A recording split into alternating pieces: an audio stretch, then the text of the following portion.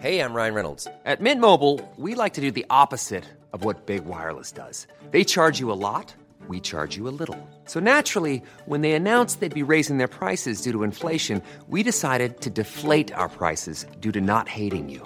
That's right. We're cutting the price of Mint Unlimited from $30 a month to just $15 a month. Give it a try at mintmobile.com/switch. $45 up front for 3 months plus taxes and fees. Promo rate for new customers for limited time. Unlimited more than 40 gigabytes per month. Slows full terms at mintmobile.com. Hey, it's Danny Pellegrino from Everything Iconic. Ready to upgrade your style game without blowing your budget? Check out Quince. They've got all the good stuff, shirts and polos, activewear, and fine leather goods, all at 50 to 80% less than other high-end brands. And the best part? They're all about safe, ethical, and responsible manufacturing. Get that luxury vibe without the luxury price tag. Hit up quince.com/upgrade for free shipping and 365-day returns on your next order. That's quince.com/upgrade. Hi, it's David. Today's episode is the third of a 5-part series here on Stories of Our Times. The Feud is hosted by my colleague Andrew Billen. Last time on The Feud. There's a sort of train that left the station, and it eventually derailed. I didn't refuse the help, it was just the help that was being offered was so remote, it was simply useless. A little sort of event in his back garden in the deanery, it felt like, at last, the nightmare is over. Job descriptions, they regarded that as a sort of modern intrusion.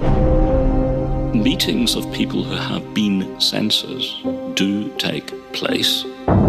The campaign by Dr. Percy and his supporters has been knitted into a narrative that has been at best distorted and one-sided, and at worst, untrue.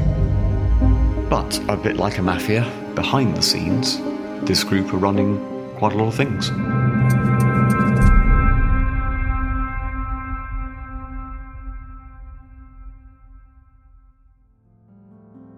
Okay, I want to tell you a story about Martin Percy, about something that happened long before he arrived at Christ Church.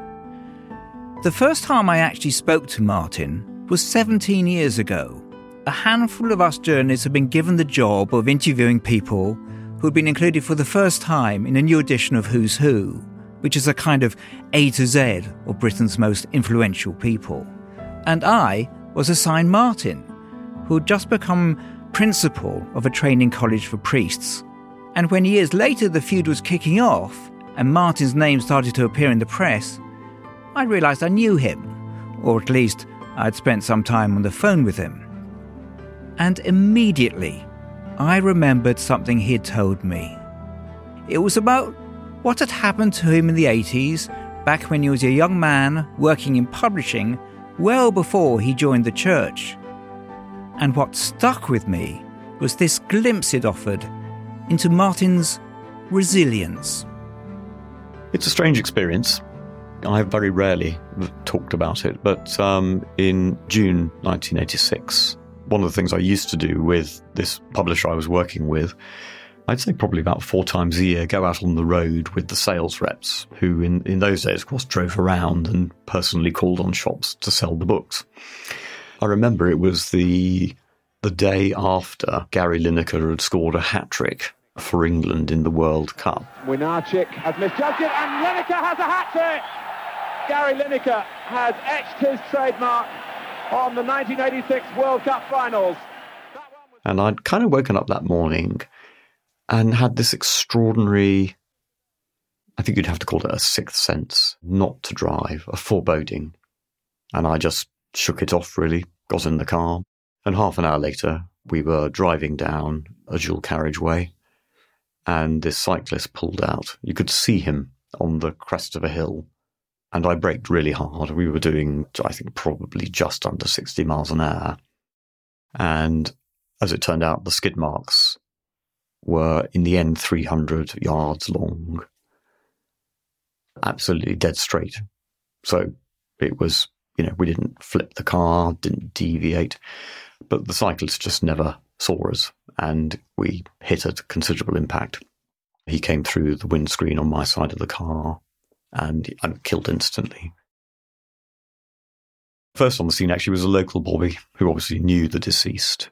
And that was just tragic because I just had to say, look, I didn't drink, but there was just nothing I could do. Just a completely freak accident. Yeah, just completely, absolutely. So it took quite a long time to get over, really. Did it have any bearing on your decision to leave publishing and become a priest? No, not directly. I think what it did do was make me wonder, how are we connected to people? I think one of the triggers in this was wondering, in a sort of rather strange existential way, how would I know if I'd ever killed somebody I was related to because I was adopted? I didn't do anything about that, and in fact didn't do anything about that until married and looking for children. But the thought was it could have been your brother. It could be a brother or a cousin or, yes, anything, and you don't know. And actually, of course, there's an extraordinary story by a writer called Max Frisch, Homo Faber. It's a novel, but where something terribly dark and tragic happens, and the person who survives has to discover to his horror that the person he's been with, he was related to all along.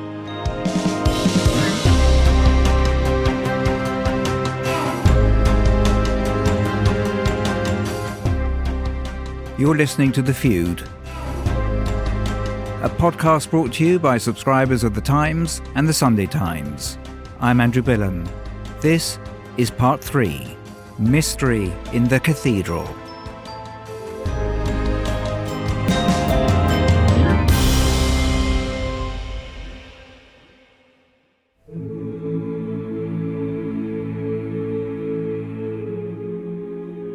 Up to now, I've really been following Martin's journey. In this episode, I'm going to do something a little different. You're going to hear how Christchurch responded to claims from two different women. The second of these reports involves Martin. But let's start with the first. Baby, hi! Long time no see. Yeah, a whole couple of months.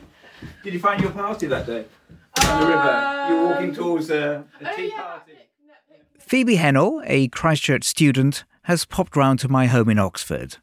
When we last talked, she'd been on her way to a picnic. I was walking around yesterday, it's absolutely idyllic, isn't it? And all the students are just hanging around.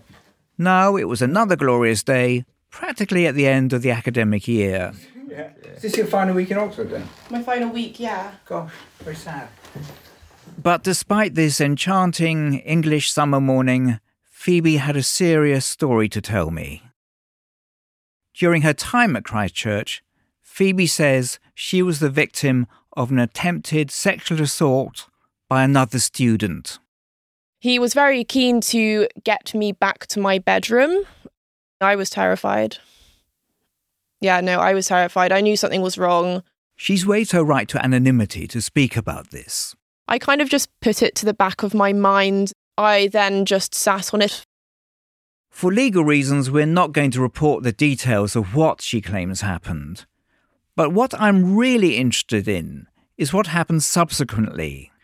She was about to graduate from Christchurch with a 2-1 in philosophy and modern Greek. Like a lot of students, she was looking forward to celebrating by going to a college ball. Oxford balls are black tie affairs and turn a college into something between a club and a fun fair. I remember going to one when I was an undergraduate. It lasted all night, and I'd always claim that it was more fun than decadent. It's meant to be like one of the biggest events in the Oxford University calendar. Lots of students bought tickets, and then it got postponed a couple of years, so it was a big event, lots of students coming back for it. Phoebe had a ticket, but she also had a knot in her stomach. She was worried the man who she says had attempted to assault her some time before might also be going to the ball. In fact, she had been worrying for a while. Last year, in December, she talked to the chaplain, who has a pastoral role at the college. Phoebe was advised to report the incident to the police. A few days later, on Christmas Eve, Phoebe then sent an email to Christchurch's censors. Remember, these are the dons who deal with student welfare. And here's an extract from that email. 24th of December, 2021. Subject, Ban from college request. Dear censors, I am writing to request that... Phoebe hit send. And then, nothing. In fact, Phoebe never got a response. 3 months later, she emailed again. 1st of April 2022. Hello, following up on this email. Is there any support the college offers in cases like this? Phoebe. Again, nothing. Part of me felt like I actually wasn't surprised that they were ignoring me. And I was also worried because the ball was approaching. So I was worried that there wouldn't be enough time to ban him. Phoebe decided to go back to the chaplain with her concerns. A few weeks later, on the 29th of April this year, Phoebe sent yet another email to the censors, and this time she included in the chaplain. 29th of April 2022. I tried to alert this to the census office as we discussed, but no response. I just hope he won't be at the ball. Phoebe. Finally, Phoebe got a response, and after some back and forth, a meeting was set up with the chaplain and the junior censor, Kevin McGurty. So they agreed to a preliminary chat. On the 9th of May, more than 4 months after she first emailed asking for the man in question to be banned from the ball, Phoebe finally met with the Christchurch officials who handle student welfare. I asked Christchurch why it had taken so long. They didn't respond to the point, but they did say, guidance was offered, including signposting to the police and the counselling service. But there was something else. Phoebe was somewhat bemused that the junior censor, Kevin McGurty, was in the meeting at all. I was surprised to see the junior censor there. To my understanding, he had actually stepped down from safeguarding duties following liking some content on Twitter. When he arrived, I shook his hand and said, welcome back to safeguarding. And he looked a bit embarrassed. He got a bit flustered, actually, for the rest of the meeting. A month earlier, a notice had gone out to all the students at Christchurch that Kevin, for the time being, was stepping back from safeguarding duties after his Twitter account had liked some erotic images. I've asked Kevin McGurty why he was there and whether he thought it was appropriate. Christchurch replied on his behalf. Professor McGurty is junior censor, and part of his role is to deal with any individuals being barred from college or college-related events. It was in this capacity that he met the student along with the welfare coordinator. So, how did the meeting go? Well, it was left with the censors, and Phoebe went back to studying for her final exams. That whole ordeal of chasing them up for answers, I'd say it took out a week of my exam preparation from stress. 12 days after the meeting, it still wasn't resolved. 21st of May. Hello. I'm putting off ordering my ball gown until I hear any update, but it will need to arrive in time and to allow for returning and ordering another if it doesn't fit, etc. When can I expect to know? Phoebe. In the end, the man did not attend the ball, and Phoebe did. The college told me, it's not appropriate for Christchurch to comment on confidential student welfare matters. After a number of emails and meetings, the situation was resolved to the students' satisfaction. I had mixed feelings because, on one hand, I had got the outcome I wanted, but the great, length of time it took to get that outcome, I was very unhappy with.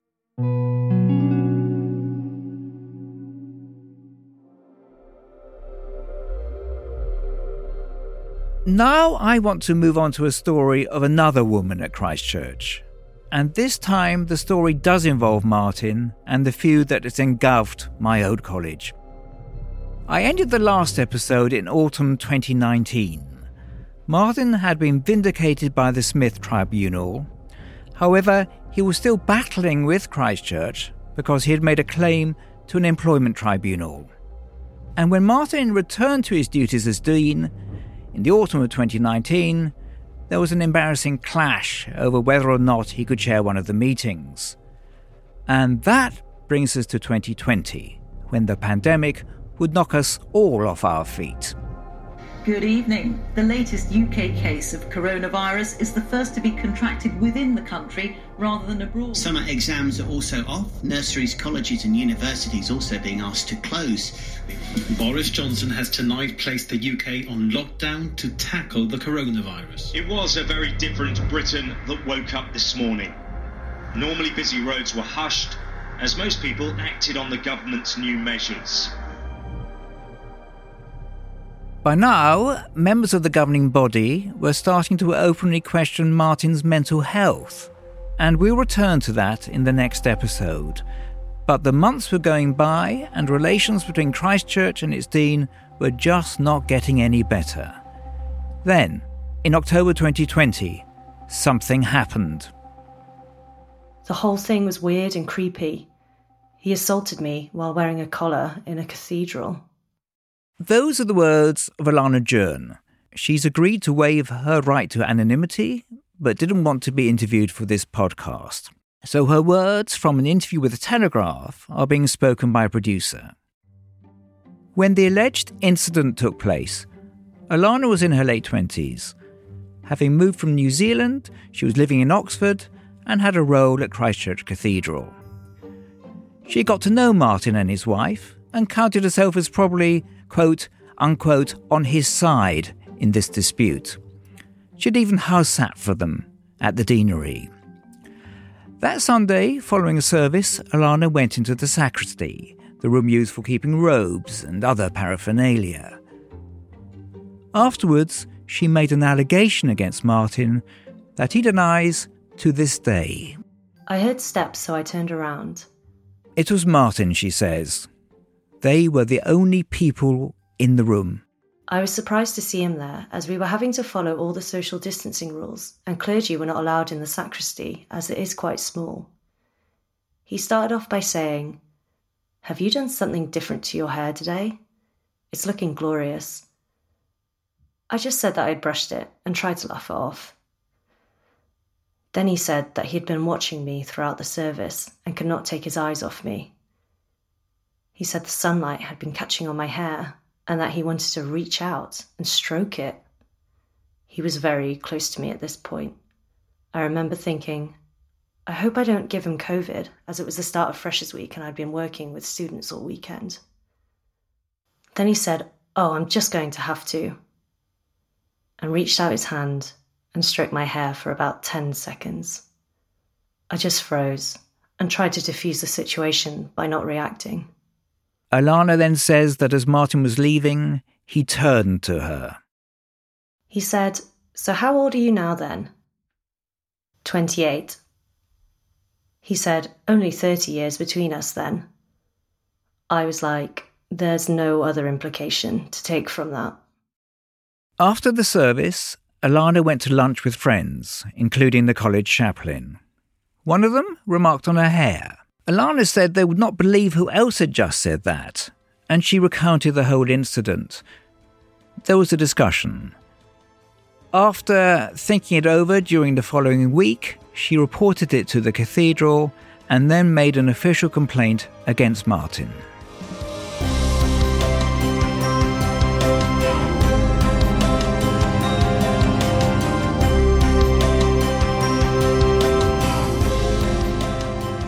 I'm Emma Tucker, editor of the Sunday Times. This year, the paper celebrates its 200th anniversary. That's 200 years of the very best of British journalism. I'm really proud that today we remain committed to bringing you world exclusives, investigations, and a distinctive take on the big political, cultural, and sporting issues of the day. We can only do this thanks to the subscribers of The Times and Sunday Times. Subscribe today by visiting thetimes.co.uk/stories of our times.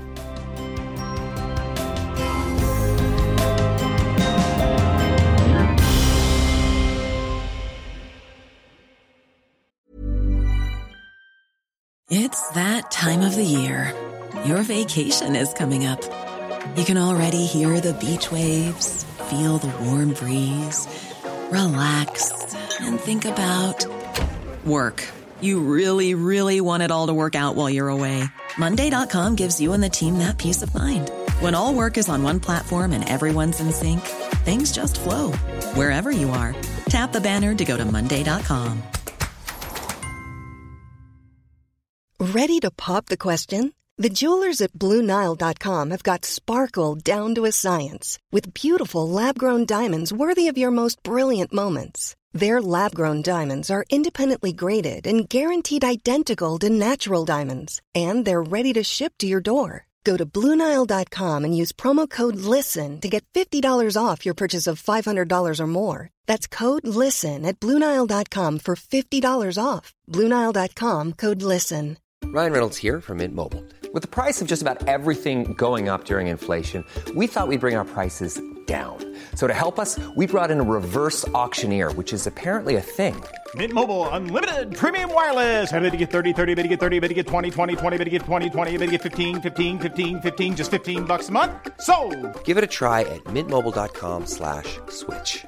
$45 up front for 3 months plus taxes and fees. Promo rate for new customers for limited time. Unlimited more than 40 gigabytes per month. Slows full terms at mintmobile.com.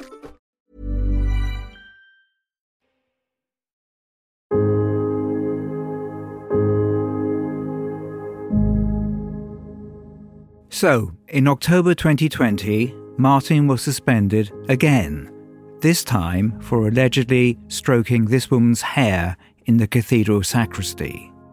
But Martin remembers the incident completely differently. The allegation was that I had said to this woman, I couldn't take my eyes off you during the service.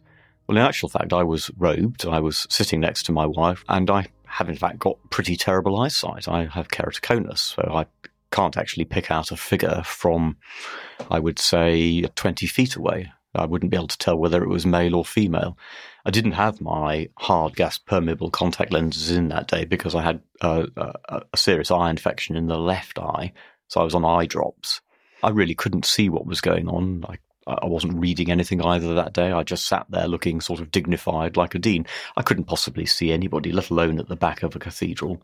Nor could I see this individual who in any case would have been operating behind my back through a stone wall out of sight of me. So the whole thing seemed completely bizarre. And even if I had good eyesight, you still wouldn't be able to see them. But what about after the service? That was when Ilana alleges he stroked her hair. What I'd said was that I'd made a remark about the length of hair, to which the reply was, oh, it's all going to be cut off. And I asked why, and was informed that this would be a donation to a charity for children in order to make wigs. And I said that was very moving, and I made a joke about my hair, which is grey and extremely short, and that nobody would want my hair at my age. I mean, that was it. She says you actually stroked her hair for 10 seconds. Did you touch her hair? No. At all? Not at all. No reason to. I was concentrating on putting eye drops in, which is a two-handed job. How long were you in that space with her? Oh, I don't know. I mean, less than a minute. It's quite a big space. I mean, it is the height of a double-decker bus. It's the width of one. It's a large space. But while Martin categorically denies touching Ilana's hair, could he have offended her in some other way? I was quite prepared to apologise to this individual if there was anything I had said, which of course would be unintended, that had caused her any upset or distress. But of course it was all taken out of her hands, heavily weaponised, and then talked up as a full-blown sexual assault. Does he honestly think that I would have allowed anyone to rewrite my experience and talk it up? It was completely shattering to see so many people support him without knowing all of the facts.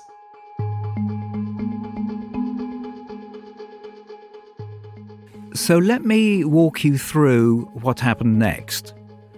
Ilana lodged a complaint of sexual harassment, and Christchurch reacted promptly. Martin was suspended. A former police officer and safeguarding consultant was brought in to investigate. She found, on the balance of probabilities, that it was more likely than not that the incident had occurred. The police also looked into the allegation as a sexual assault and took DNA samples from Ilana and Martin. But without sufficient evidence, it went no further. Also, a formal complaint of serious misconduct was referred to the Church of England. the preliminary investigation in that Church of England inquiry by a senior judge found both Alana and Martin were credible witnesses, but said the conduct as a whole was not overtly sexual, and decided not to refer it to a disciplinary process. But Martin would again face an internal Christchurch tribunal, which the college says was the only procedure to examine a credible accusation. However, Martin saw the multiple inquiries as part of the ongoing vendetta. Nobody would ever know what went on. So you could have been vindicated again and again and again, and every time Christchurch would have said, oh, well, he's not really vindicated. I mean, he's lucky. He kind of got off, but he did it really. Martin was off sick for half a year, and in the end, this tribunal would never take place. But this alleged incident, more than anything, has continued to divide opinion about the feud. Supporters of Martin, such as Angela Tilby, say it was blown out of proportion. I do think that some people hope that this will be a Me Too moment, that this will be the moment when sort of 20 undergraduates turn up and say, yes, me too, it happened to me, he did it to me. And of course, not a single person did. For the students, it was less clear-cut.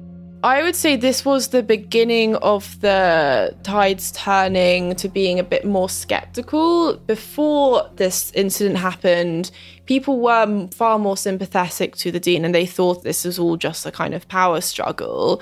People then started to be like, actually, that does sound a bit creepy. But then some of us thought this hair accusation was being utilised as a way to undercut the dean. In the end, both Alana and Martin would reach financial settlements with Christchurch. But remember, I've just looked at 2 experiences of women at Christchurch. Whatever the truth of the allegations, did the college pursue Alana's complaint so exhaustively and so speedily because it was against Martin? After all, it took the censors much longer, months in fact, to respond to Phoebe's request to get a man banned from a college ball. We take all allegations seriously, and each is necessarily considered on a case-by-case basis in accordance with our own policies and UK law. The situation regarding Ms. Jun was entirely different. Ms. Jun, who made a specific allegation of sexual harassment, was an employee. The alleged incident took place in Christchurch Cathedral, and Martin Percy was the head of house and had oversight of safeguarding. But I think this moment did mark a shift in how some observers of the feud saw Martin. It challenged his credibility and threatened to rob him of the high moral ground that in some eyes he'd occupied. And it created a toxic atmosphere which would lead to something darker for Alana and for Martin. I'll tell you about that later.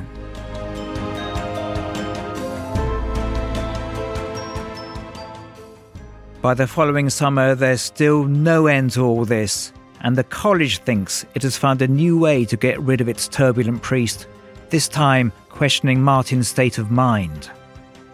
And Martin himself seemed to be cracking. There's this particular article that we all found extremely problematic. No, I'm not comparing the victims of abuse and false accusation to Holocaust victims and survivors. I mean, he had at least one breakdown during the course of this. That's all next time on The Feud. You've been listening to part 3 of The Feud. It's reported and presented by me, Andrew Billam. It's brought to you thanks to subscribers of The Times and The Sunday Times. The series is produced by Will Rowe and Brenna Dowdorf. Production assistance and fact-checking is by Constance Kampfner.